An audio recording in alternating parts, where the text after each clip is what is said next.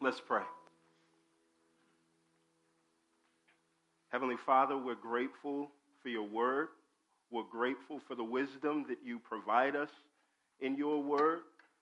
We're grateful that you haven't left us by ourselves to make some of the complex decisions that we face in life, Father. Thank you. Thank you. Thank you, Father. Lord, we ask that you would give us grace, that you would speak to us through your word, that as we hear from you in your word, that we would be free of the anxiety and the toil that comes with so many of the things that even now are weighing heavy on our heart that we have to think about. We ask that you would give us grace. It's in Jesus' name we pray. Amen. I invite you all to take your seats.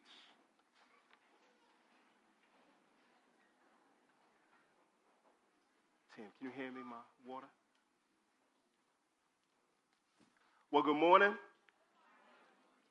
Once again, glad to have you all here with us today. If you're just with us, if this is your first time with us, again, like Tim said, we're glad that you're here. More than anything, we want to make sure that you get a chance to meet Jesus. So as we talk about him through this text, stick around at the end. And if you have questions about him more than anything, we want to make sure that you get to know this great Savior that we come to gather with, to worship and to praise and to hear about each week. So if it is your first time with us, we started a brand new series 3 weeks ago in Proverbs. So we'll be here from now until the end of the year. And Proverbs is a book that's all about wisdom. Wisdom is just this skill in living.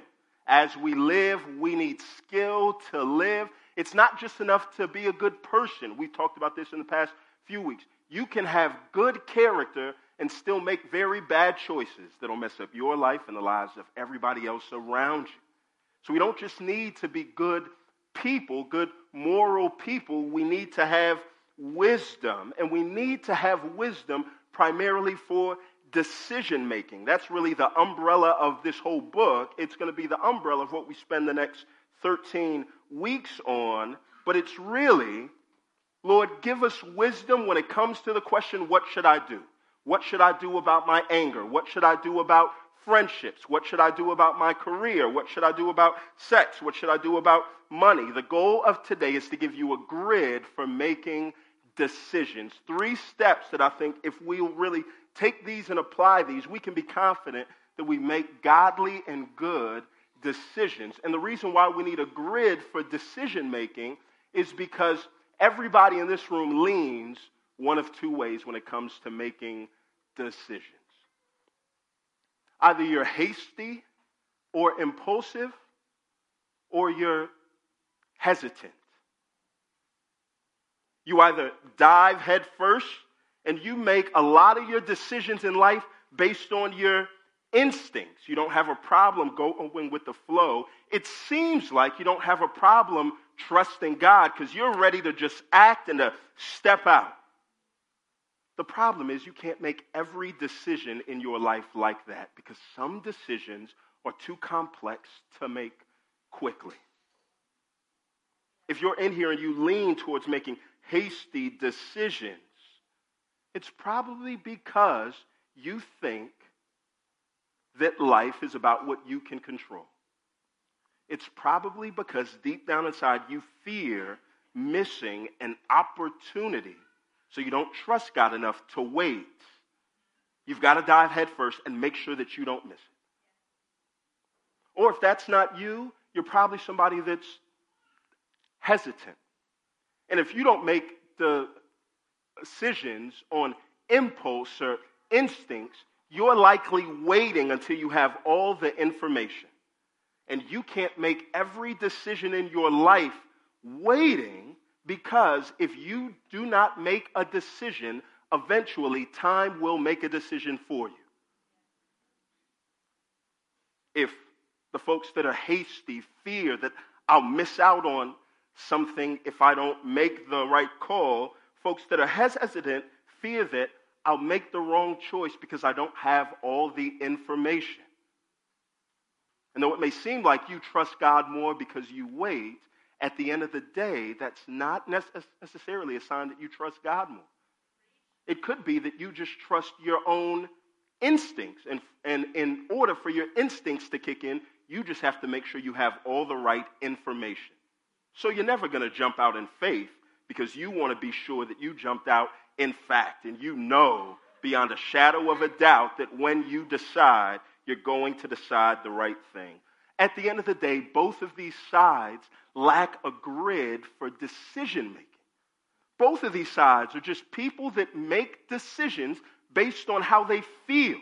If they feel they have all the info, or if they feel their intuition is on point, it's all about feelings. And so what I want to do through the book of Proverbs is I want to give you a grid. And so in your sheet, so you don't have to, or in your seat, so you don't have to flip back and forth, we made this nice little card for you. I can see all the type A folks in here eager because there are blanks that you get to fill in.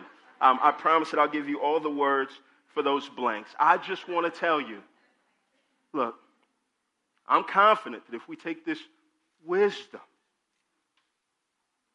and we apply it, that you can walk out of here more confident in the decisions that you make and more comfortable resting in the ones that you've made. But in order for us to do that, we have to look at these 3 steps, what stands in the way of us getting it, doing these 3 steps, and then lastly, the answer. These steps, what stands in the way of these steps, and the solution to those steps. So let's start with the first one. The very first blank, very first thing is this. If you are ever going to make wise decisions, the first thing that you have to do is check yourself. The very first thing that you have to do is check yourself. In college, I was a marketing major, and one of the things that they told us was that for the customer, perception is reality. So if you are a business, it doesn't matter who you think you are. It matters who Yelp thinks you are. So all of your work has to be based on what people perceive. If they perceive that you're not gracious, then that's reality, and you have to work, because if they have a negative perception of you, it's going to affect your real money that comes into the bank, and you will not have any real money. While perception being reality works great for business, it is terrible for life and for decision making. Perception is not reality, and everybody that lives like it is will end up ruining their lives. Right? We see those first 2 on the page. That is not a typo. That is the exact same proverb in this book twice to drive home that point. That anybody who does not have something that stands in between their desires and the decision that's made, if your desires and your decisions overlap at every point, then it says you're going to end up dead. Regardless of how safe and comfortable and sure that you are of that road, if you live your entire life only doing what you think is right or what seems to be right, it says the end of that pathway is death, right? And we've learned this lesson since we were kids, when your parents would say things like, don't take candy from strangers, right? That the strange man that wants to give you candy, he seems like a nice enough guy, but he might not be that nice. He might be playing on the perception that you have to lead you down a road. If you make decisions based on the limited information that you have, God's word says that it's going to lead to destruction. What I mean is this. Everyone makes plans in faith. You either plan based on what you see and what you can perceive, or you plan based on what somebody else says. So all the plans that you make are, I'm going to do this because I feel like it's the right thing, or you'll say, though it seems like it's the right thing, I embrace the fact that there are limits to my wisdom, So I need to bring somebody else in. What this says is, since we're all going to make a choice based on what somebody else thinks or says, just make sure that that somebody isn't you all the time. Here, look at those next two. All a person's ways seem right to him, but the Lord weighs motives. One who isolates himself pursues selfish desire. He rebels against all wisdom. The Bible tells us to check ourselves because having peace is not the same thing as being right. How many times have you heard somebody say, man, I'm really going to make this decision and I'm comfortable because I have peace about it. Just because you have peace doesn't mean that it's right. All that it means is that there's no inner conflict. So that could mean two things. One, it could mean that you're on the right path, or it could mean that you're so self-deceived that you think that you're on the right path, but it doesn't mean that you're on the right path. You can have peace while running away from wisdom. That's what this says. Jesus and Jonah both found themselves on boats in the midst of storms. Everybody else is freaking out, and they're both sleeping. One had true peace. The other had false peace. Having peace doesn't mean that you're right. It just means that there's no inner conflict. You can have a band of thieves that enjoy one another and are peaceful, and they're peaceful and wicked at the same time. Does that make sense? You can't make every decision just based on what you think. So what that means for us is that we have to constantly question the path that we're on, especially if it's easy, especially if we always have peace, especially if all of our decisions and desires overlap at the same time. If I want it and I do it, then we can be sure that we're trusting ourselves. We can be sure that we're living as if our perception is reality, and we can be sure that that road is going to lead us to a dead end. Look at that. Look in the last one. A mocker doesn't love one who corrects him. He will not consult the wise. That when our hearts are set on this self-love, it is self-destructive. Because anybody else that comes in, we're not going to consult them because we're so proud and we're so full of this love for ourselves that any advice that they give, any conflict with the desires that we have, we take it as if they're in conflict with us and not that thing. Have you ever met somebody that it's hard to give them advice or to critique them? Or it's hard just to talk about the thing. That what a prideful person does is they make everything about them. So something as small about the thing is, hey, I think you left that in too long. Hey, I think the picture is a little crooked. They get frustrated and they turn it about them. Why are you telling me that? What do you mean? It seems like an indictment on them. Why? Because there's this self-love, there's this consultation of self. So the Bible is going to warn you and I to be very concerned if you're always at peace with every decision you make and you feel no internal or external conflict.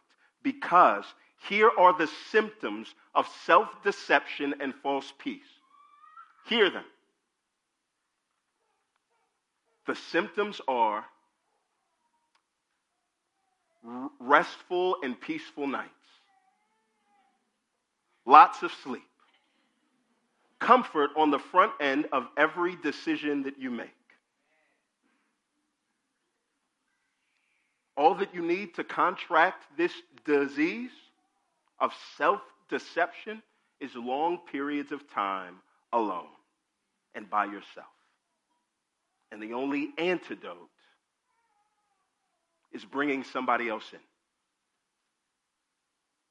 Look at that last one on the page right there. A fool's way is right in his own eyes, but whoever listens to counsel is wise. All that's saying is this. Yeah. The person who never thinks they're wrong usually is. So the first thing that we have to do is know that if we're going to make biblical and godly decisions about anything, the first thing that we have to do is learn to check ourselves. We've got to distrust ourselves. We have to entertain the fact that we could be wrong. But it doesn't stop there. This is the inverse of that first one. Not only do we have to check ourselves, but two, we have to wrestle with others. Wrestle with others. I see all the type A folks with their heads down writing. All the rest of us are just looking as if there are no blanks to fill out. Wrestle with others.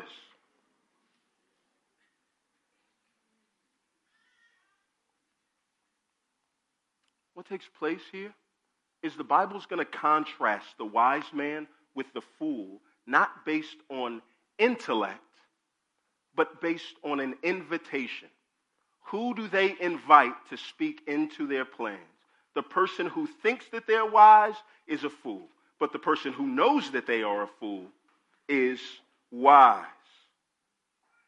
So when we're told to wrestle with others, here's what takes place. Look at that first proverb. It says this: finalize plans with counsel and wage war with sound guidance. I love the imagery that's used here, to wage war with sound guidance, because what that means is, all right, trusting people is not just saying, what do you think?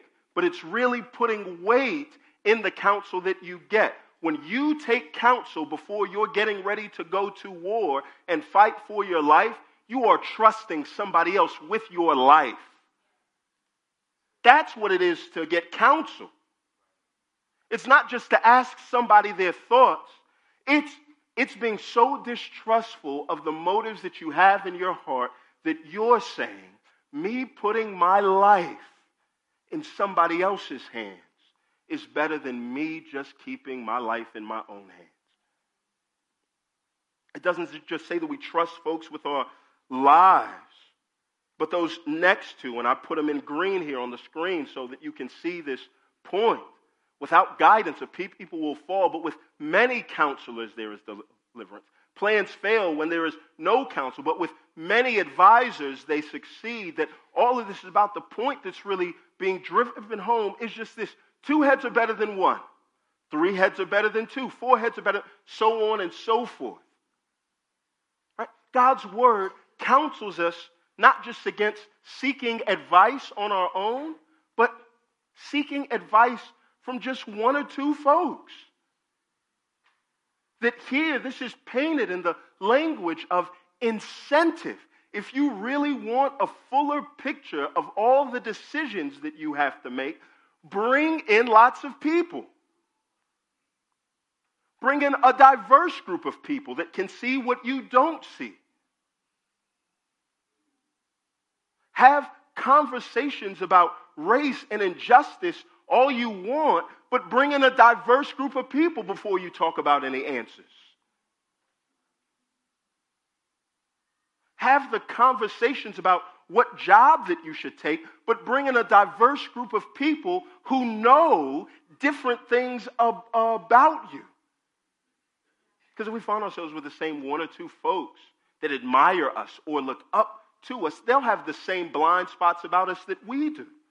But with a group of folks that we invite in, we can be ensured that we're being led towards the right place. Trust others with your life.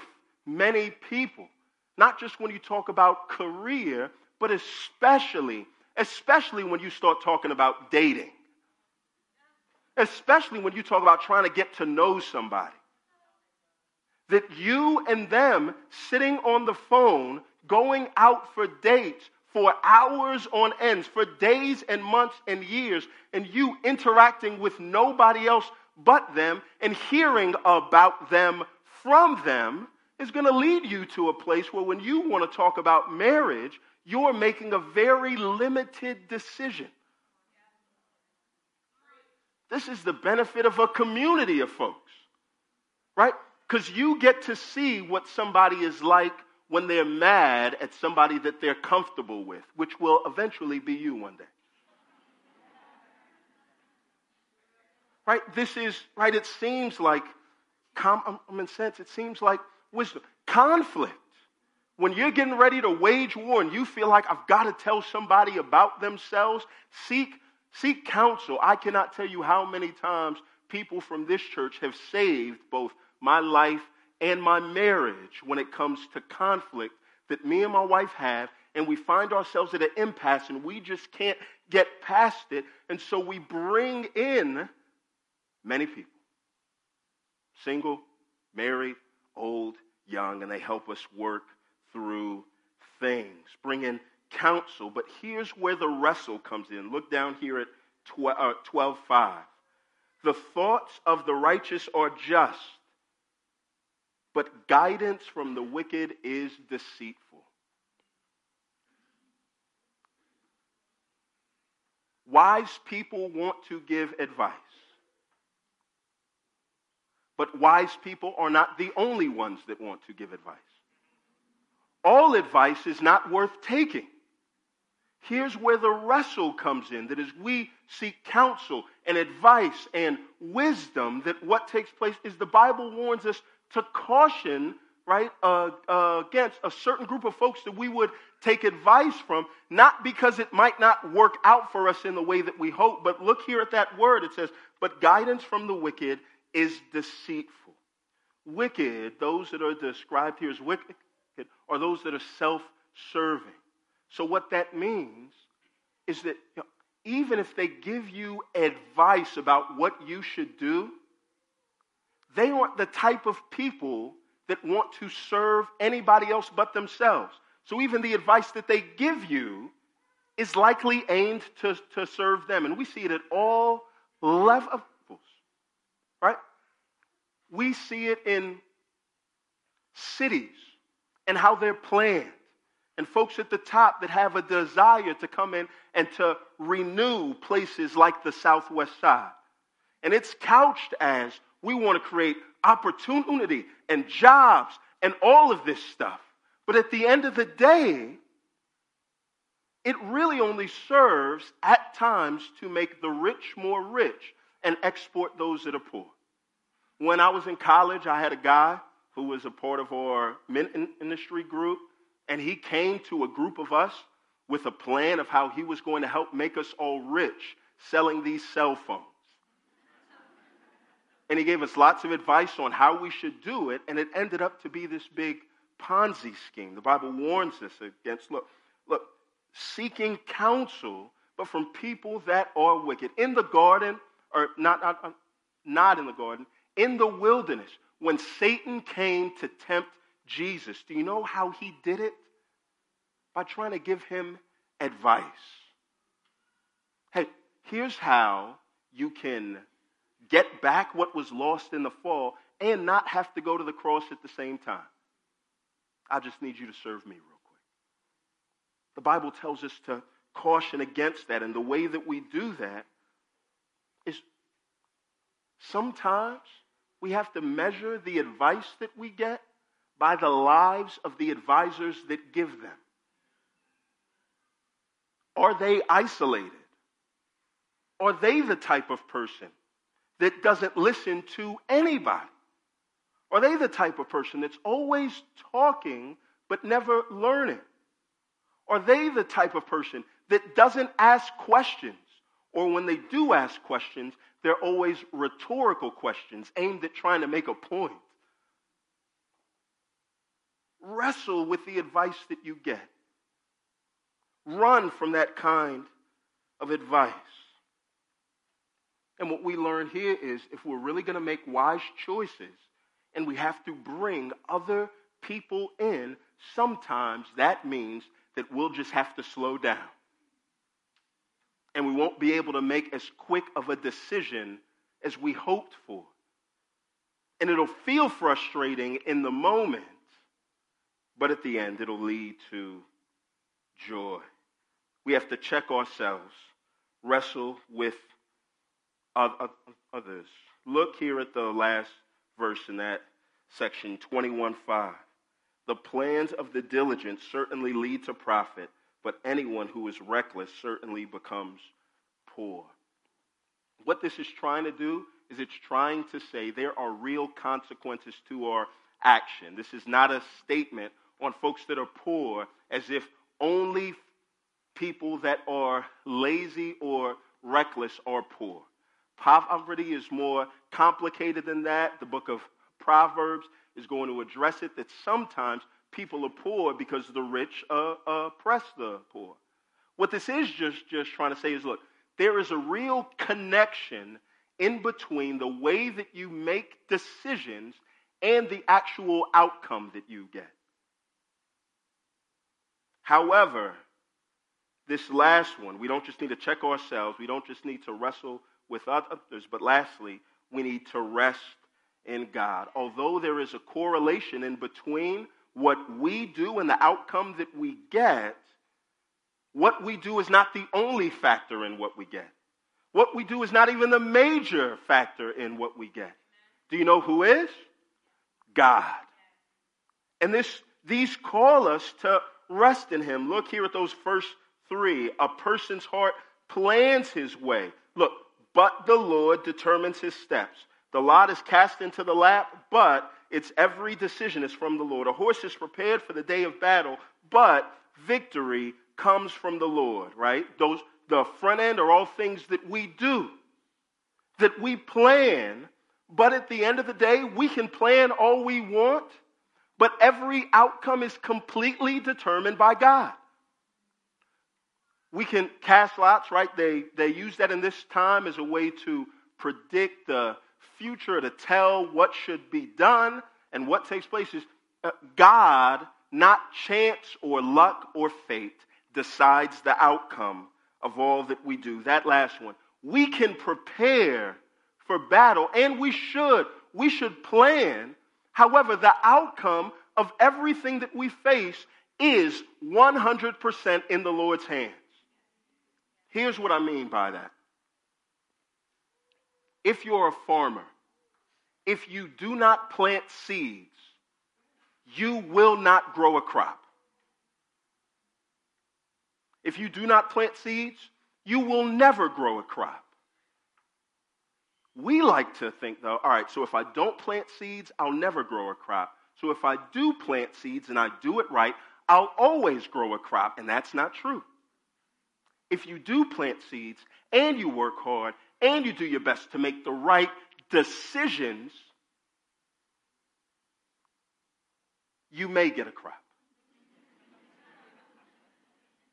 Things maybe will work out the way that you hoped. Life isn't a formula driven by an impersonal force. It's controlled by a person, God, with an agenda, who doesn't have the same limited point of view that we all do. And that's unsettling and confusing. Look there at 2024. Even a courageous person's steps are determined by the Lord. So how can anyone determine his own ways? That last part is just meant to show us, look, a courageous person, somebody that has it all together and has courage and they're faithful and diligent, they'll plan what to do and they'll do all of the right things. However, they don't understand why God does the things that he does. You can't predict what God's going to do or how he'll do things. And that's what makes things so frustrating. Think of the Bible. Joseph did all of the right things, it seemed like. And he got sold into slavery, falsely accused, sold into jail. And that was the pathway that God used to bring him to rule. Think of Moses. He failed trying to do a good thing and had to be a shepherd for 40 years. And God used that to prepare him. Think of David, who was a shepherd at 16 and was an anointed king. And then he spent the next 13 years running for his life. And then God made him king. We read those stories, and in hindsight, God's plans always make sense. But you know, when you're in the midst of God's plans, they never make sense.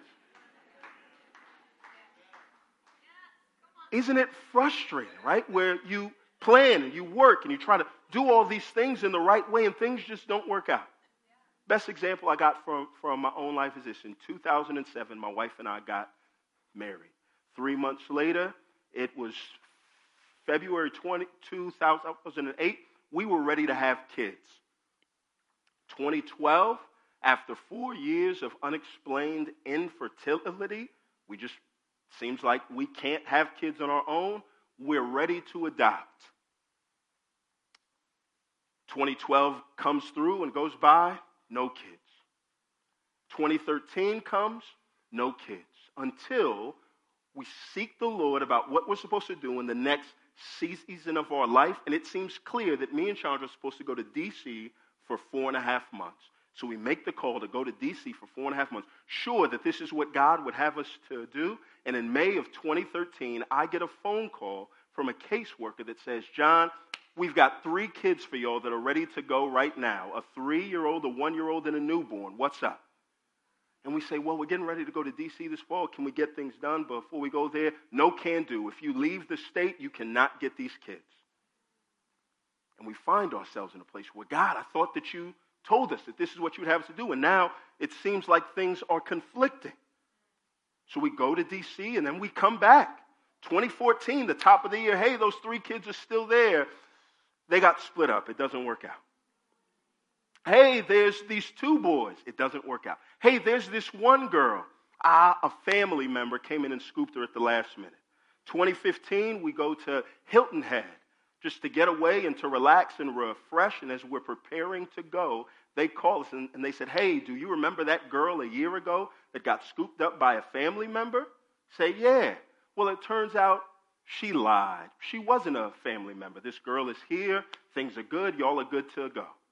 So Hilton Head, we get there, we spend a week there, and on the Friday that we're supposed to meet her on our way back, they call us on Thursday night at 5 p.m., and our caseworker says she has to stay with her foster parents. It's not good to go. Y'all can't adopt. I got irate. They took me off the case. I'm sorry. And then 3 days later, I go to Orlando to speak at a conference. And right before I'm getting ready to speak, while I'm at dinner, I get a phone call and find out that my brother died.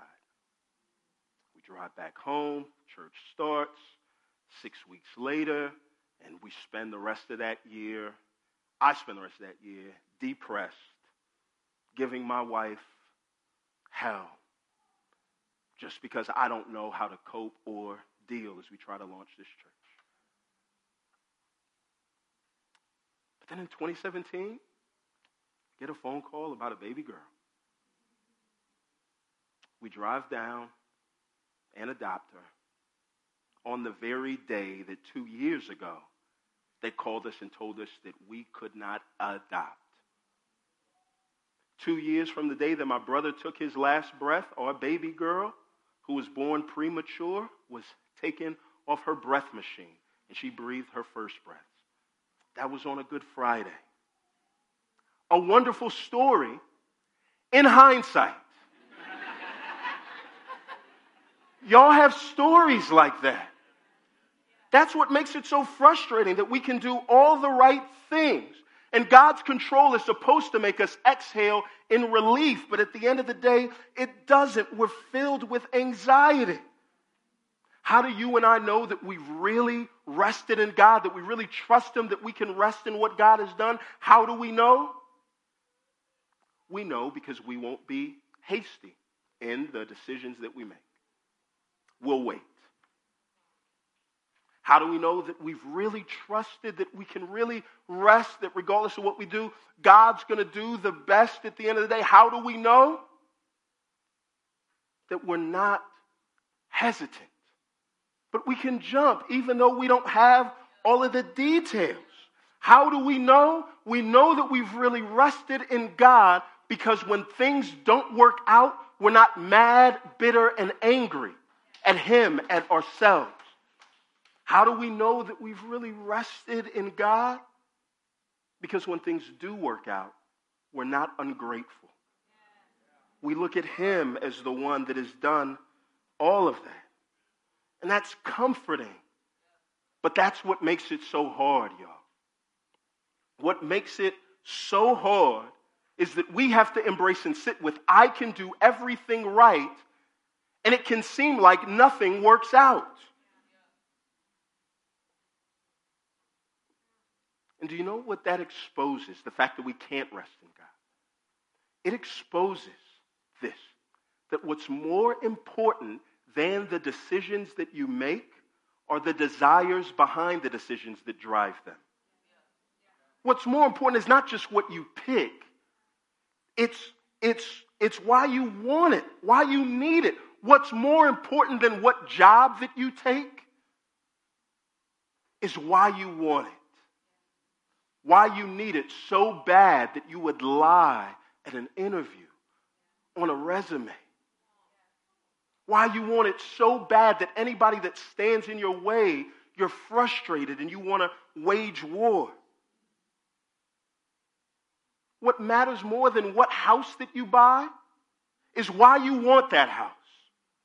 And how come when you've done all the things right and you've gotten your credit together and you've done all of what God has asked you to do and you submit an offer, somebody else comes in and snatches it and you can't explain it? Why is that so important to you? Why is it so hard to decide even the small things? What you're going to wear to a party, the clothes that you put on. Because it's not just about the clothes. Why do you have to have the approval that comes from clothing so bad? Because at the end of the day, the reason why it's so hard is because our decisions are about much more than things. They're about our desires. That for you, it may not just be a house. For you, it's vindication for all the people that said you would never amount to anything. That it may not just be a job. That for you, it's validation. That you're actually worth something. That for you, it's so hard to determine what you're going to wear because it's not just about clothes. It's about your identity and worth, and that your self-image is built completely on catching the eyes of the opposite gender. These sleepless nights, anxiety, health issues, all the things that you can't control is because you're not just trying to choose a house, choose a job, choose clothes. You're trying to establish an identity on your job, on your house, on your clothes.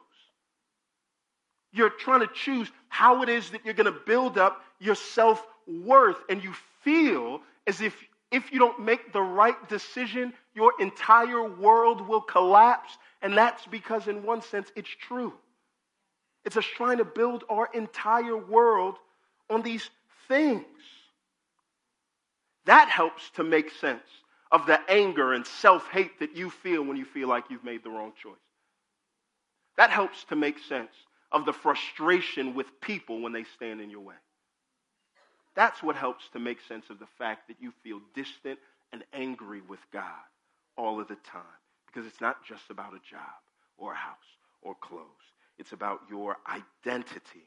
It's about the fact your desires are conflicting with God's. If your desires are not lined up with God, it's going to create frustration. But desires lead to decisions. And when decisions birth out of conflicting desires conflict, that's what we call war. That's you going to war with somebody. That's all that sin is. Sin is us saying, I have a desire to get something. It conflicts with what God actually does. So what I'm going to do is I'm going to go to war with him and try to beat him into submission. And anybody that goes to war with God fails. Anybody that goes to war with God loses. Anybody that goes to war with God dies. And if you find yourself constantly at war with God, you'll still do all of these three things, but in the wrong order. You won't check yourself. You'll rest in yourself because you assume that you know better than God. You won't trust others. You'll check others because they're standing in the way of what's best. How dare you tell me how to live my life? And you won't rest in God. You'll wrestle with him because you feel like, I know what I want. I know what's best. You give it to me. And you go to war with God and you'll lose. You'll die. That's why the Bible says the wages of sin is death. Proverbs 16:2, I think here's the key. All a person's ways seem right to him, but the Lord weighs motives. I want you to know this. Here's the good news. The same God that weighs motives can replace motives. The same God that weighs those things can change those things. So what Jesus says, here's how Jesus helps you and I to rest in God. Jesus comes as the true king that's meant to lead us to a kingdom that's much better than the ones that we're trying to build ourselves. You go through the Bible and what you find in the book of Judges. Judges is a book that's full of God's people choosing what they think is right for him, going to war with God and finding nothing but self-destruction. So the book starts off hopeful and it ends hopeless. Here's the last words of the book, and it says this. There was no king in Israel, so everyone did what was right in their own eyes. Everybody did what seemed right to them. Does that sound familiar?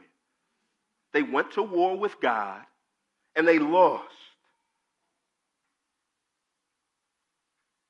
And then thousands of years later, Jesus comes on the scene. And do you know the first thing that he says when he comes on the scene?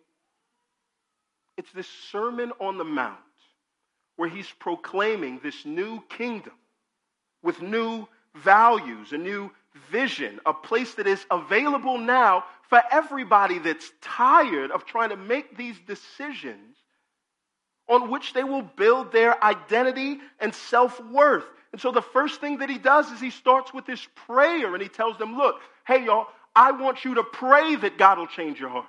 So whenever you pray, I want you to start off and say this, God, your kingdom come, your will be done. That if God's kingdom comes, what it does is it'll displace the little kingdom that we're trying to build. He tells us to pray for new desire. Then he tells us to proceed. You know, the scripture that we just read, what he tells us at the end, right, is, look, don't worry. Don't be filled with anxiety about all of these things. Food, clothing, where you live, what jobs that you'll take.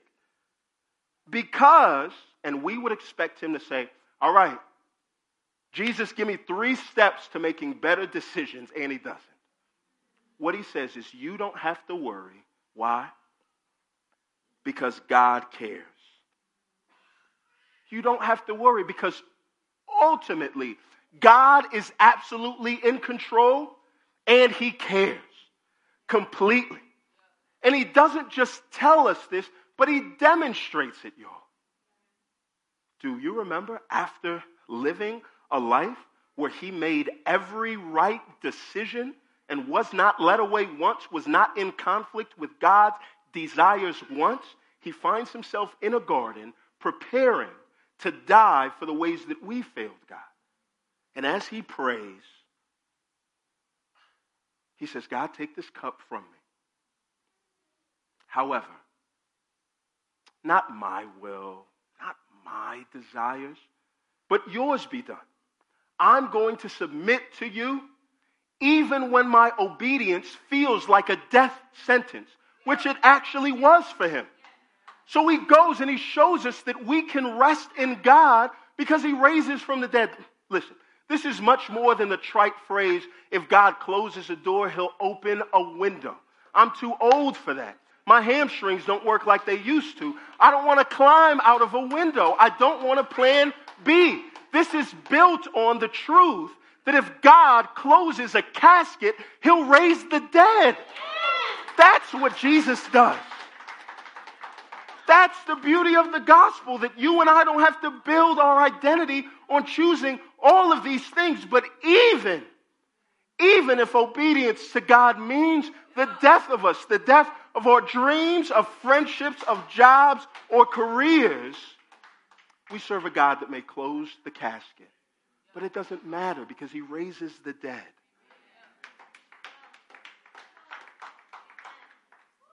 I want you to know that you can rest in that.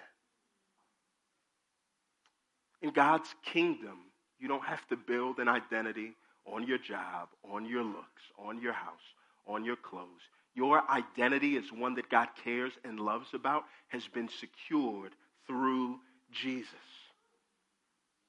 And the desire that he places in us is to spend all of our lives pointing people towards that kingdom and reminding our hearts of that kingdom. And once our desires are lined up with his, y'all, we're free to make better decisions because we're not desperate for these things. We don't have to have them.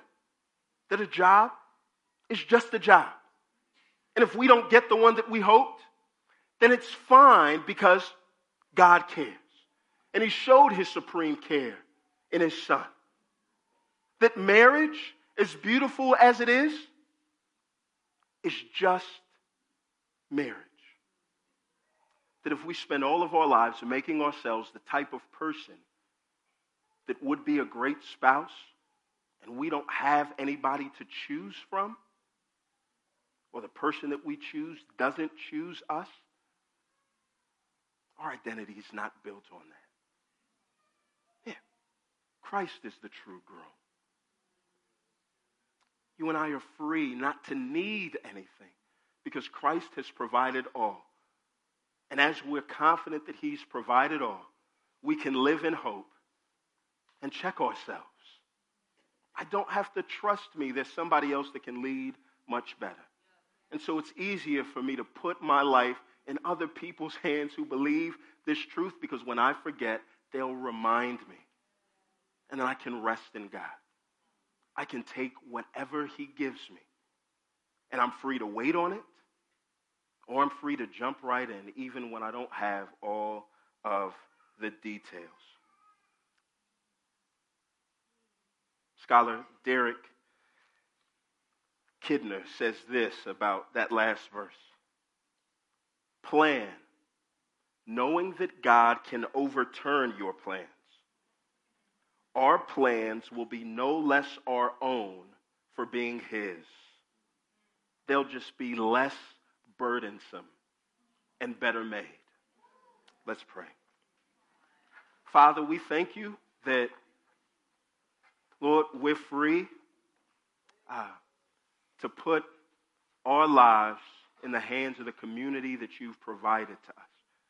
We're thankful, Lord, that you haven't left us to our own motives, but the motives inside of us that would earn us death and would frustrate our decision making, you've put to death on the cross through your Son. Thank you for such a wise King in Jesus, Father. As we look to our failures in decision making, I pray that we wouldn't look at them so long that we forget about the good that Jesus has done for us, Father. So for every one look that we take at ourselves, would you help us to take 5 looks at our Savior, who loved us, who cared for us, who died for us, and who was raised for us. It's in Jesus' name we pray. Amen.